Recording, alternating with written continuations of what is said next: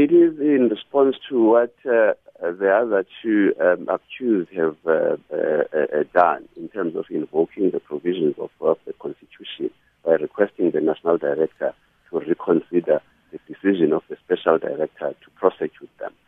The National Director certainly believes it is only fair to invite Minister Gordhan as well to provide whatever information at his disposal that would assist him to come to a fair decision.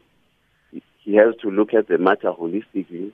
It will be for the first time that he will be having access to the contents of the docket, interrogating what is contained in the docket, and the information that has been provided by the legal representatives of Mr. Makashula and Mr. Pillay.